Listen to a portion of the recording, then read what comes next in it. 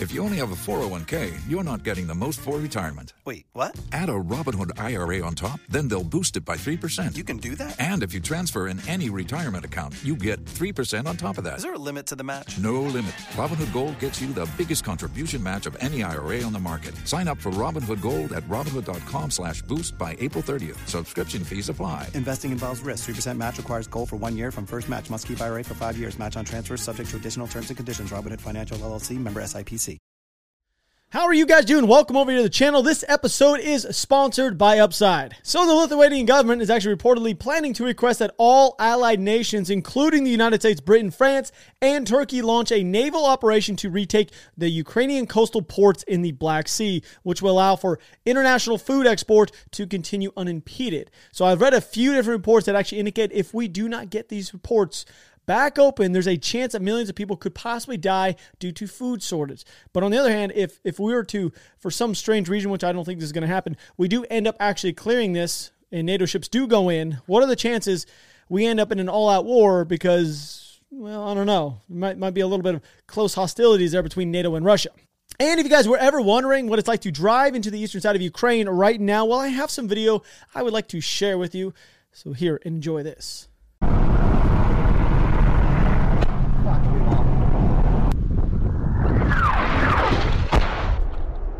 For anyone that is wondering, a mortar round that sounds, well, this is pretty much what it sounds like when it's being dropped in and around your location.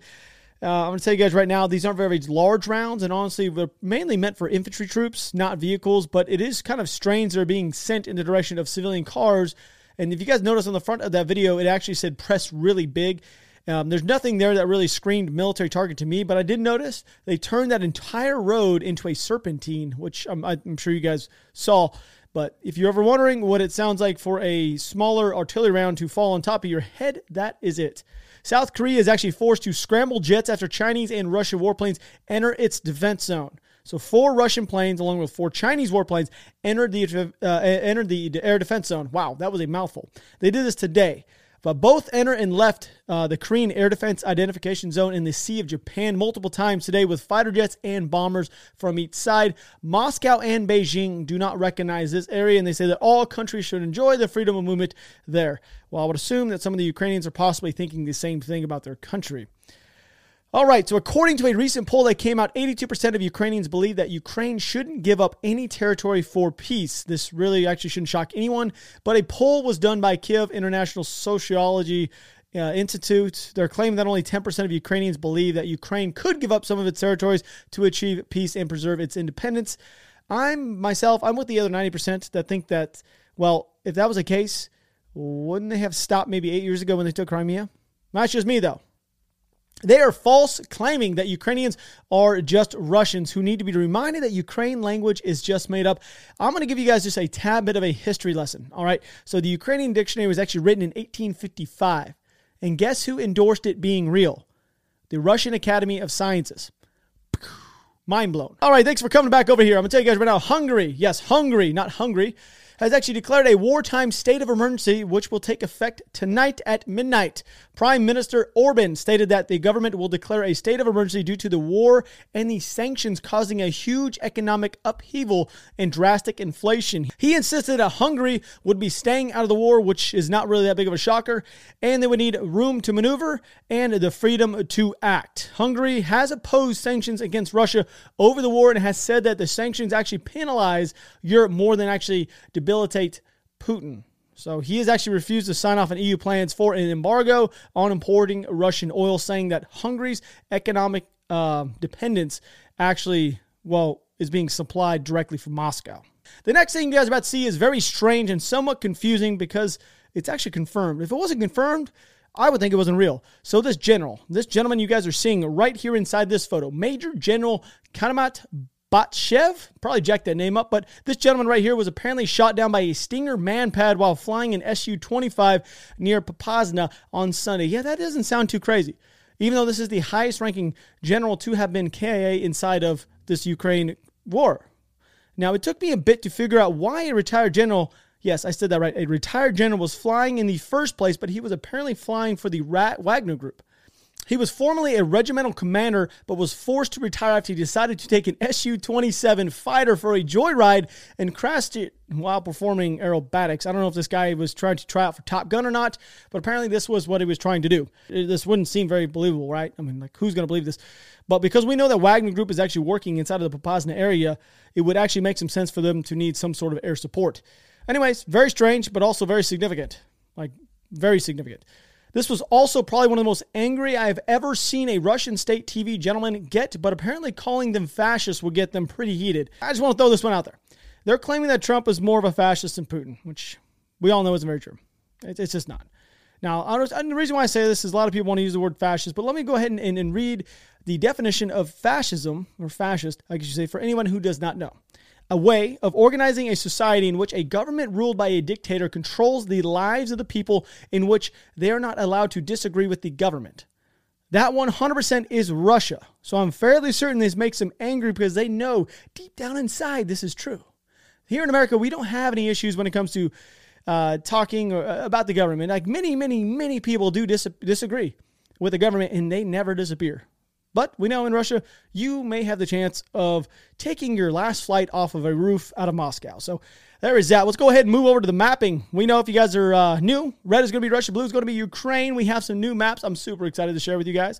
There is a lot going on the eastern portion of Ukraine when it comes to troop movement. So I myself have actually, I created this map. It took me, a few minutes to actually get the names translated over because they were inside of a smash keyboard state, is the way I like to put it. We have put it into somewhat of an English, which I will get to here in a second. So Popasna, Zolty, Hirsky, Severnodesk, Rubizon. You guys can see them all right here. Now I want you guys to note, red is going to be the highest elevation in the area. Purple is going to be the lowlands. Did you have to tell this? Well, I'm going to tell you right now, there's going to be a river that flows just like this. I do a lot of fishing, okay? I'm going to tell you guys right now, outside of the military, fishing has actually helped me read maps pretty significantly. You can tell these are all going to be drains running through here. So basically, you're going to have creeks running off these hills. Okay, it's the best way for me to put it for you guys. All those little lines coming off that main drain are going to be creeks. Okay, we call them draws, essentially. These are all draws coming off of here. Now, inside of these draws, you're mostly going to have towns and villages because it's the easiest way to build. Okay, and they need water. It's the best way to put it. High ground is going to be your most important area. So Popasna is actually in the highest ground. So as we move on to these maps, I want you guys to notice this area right through here and why the Russians have been moving fairly quickly through these areas. It's because they're actually moving off the high ground onto low ground. Okay. So as they're moving through, they're actually taking high ground and getting the advantage on the Ukrainians as they're moving through. So just keep note of that. And I think this map is going to help a lot of people who don't really understand how to read a map. When it comes to the topographical state of this map is pretty much it. And on here, we can actually see some of the roads leading in and out of here. If you guys look right here, you guys can see some of the roads. They do lead all the way through all these. And most of the time, you're going to have your roads inside the lowlands because, for one, they're easier to build on, once again, and they're mainly going to be a lot flatter. So real quick, before we move over to the eastern portion, that's pretty much where everything's been going on. Up near Kharkiv, there hasn't been a lot of movement. And the fog of war is a real thing. Now, a lot of us, we don't really realize that, but I do this every single day, and I see so many different reports on a daily basis. So yesterday we said that Zarachi and Litma over here, these areas were retaken by the Russians. I saw a report today that said that the Ukrainians still held this area. So I have absolutely no idea as of right now which it is. I don't think they do because most of the people that I'm getting a lot of the info from are stating that they are now back into Stary Seltiv, and they actually utilize that time to actually re-push the men back through Rubizon and Ternova. I will say there was an attempt to take Ternova again today by the Russian military, and I will say that there was an element just inside of Russia that did push down into Ternova to try to take it over. So I do know that is something to keep note of. They're actually coming in from Russia into Ternova, not just inside of Ukraine on the western side of Vovchansk like we thought. Moving in this way, they're actually been coming in from Russia, moving down. So, with that being said, we're going to move over to the eastern side of the country because that's pretty much where a lot of the stuff's been happening. All right, it's going to be this general area. So, Russian troops have actually reached the road leading north out of Soledar. So, here you go. They have actually reached, they're 2 kilometers north, so they're roughly about right here. They have reached this road. Now, the Russian element is roughly 2 kilometers north of the town itself of Soledar, and it has been said that Ukrainian forces are struggling to contain the advance.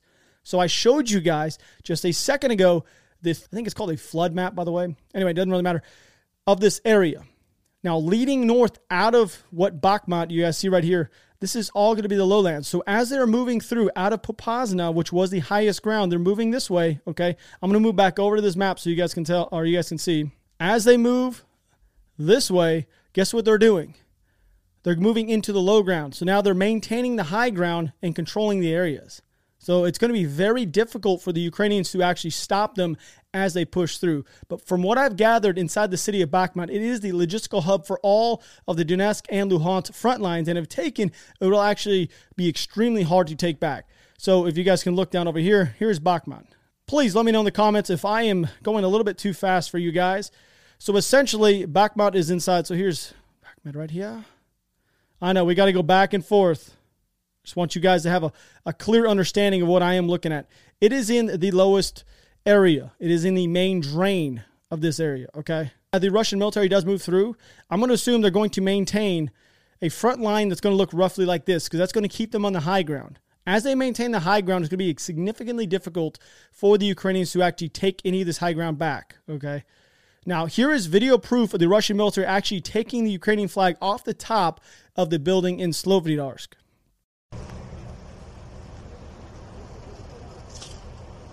So Slovidarsk is one of the areas which is just south of Bakhmut, as you guys can see right here. So this area has been taken from the Ukrainians over the last 12 hours or so, and it has been noted that the Ukrainian element has actually pushed back north towards Bakhmut, as you can see right here. Now this black X, you guys can see, that is the bridge in between those two towns, has been blown. So the Russians are going to have to find a different route around if they want to continue, which they're going to, towards Bakhmut, okay? Now I can clearly tell you guys right now the main effort is coming out of Popasna, though. So the main area is coming out of Popasna because I keep seeing videos over and over and over again of new reinforcements coming into this area daily like this.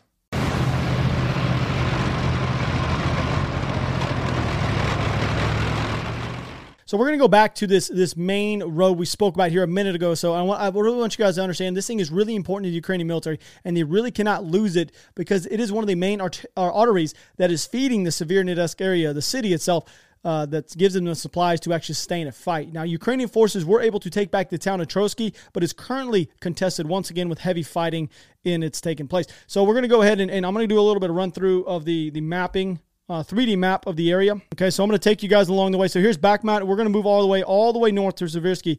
We're going to go down. So this is the little valley that the main road is on. As you guys can tell, off to the left and to the right of here is hills. As you can tell, look at that. High ground on either side. Now, on the western side of this main road, I can tell you guys right now, they'll probably maintain that if they possibly can, because as this road goes through, as you get to see, it's just in between the hills.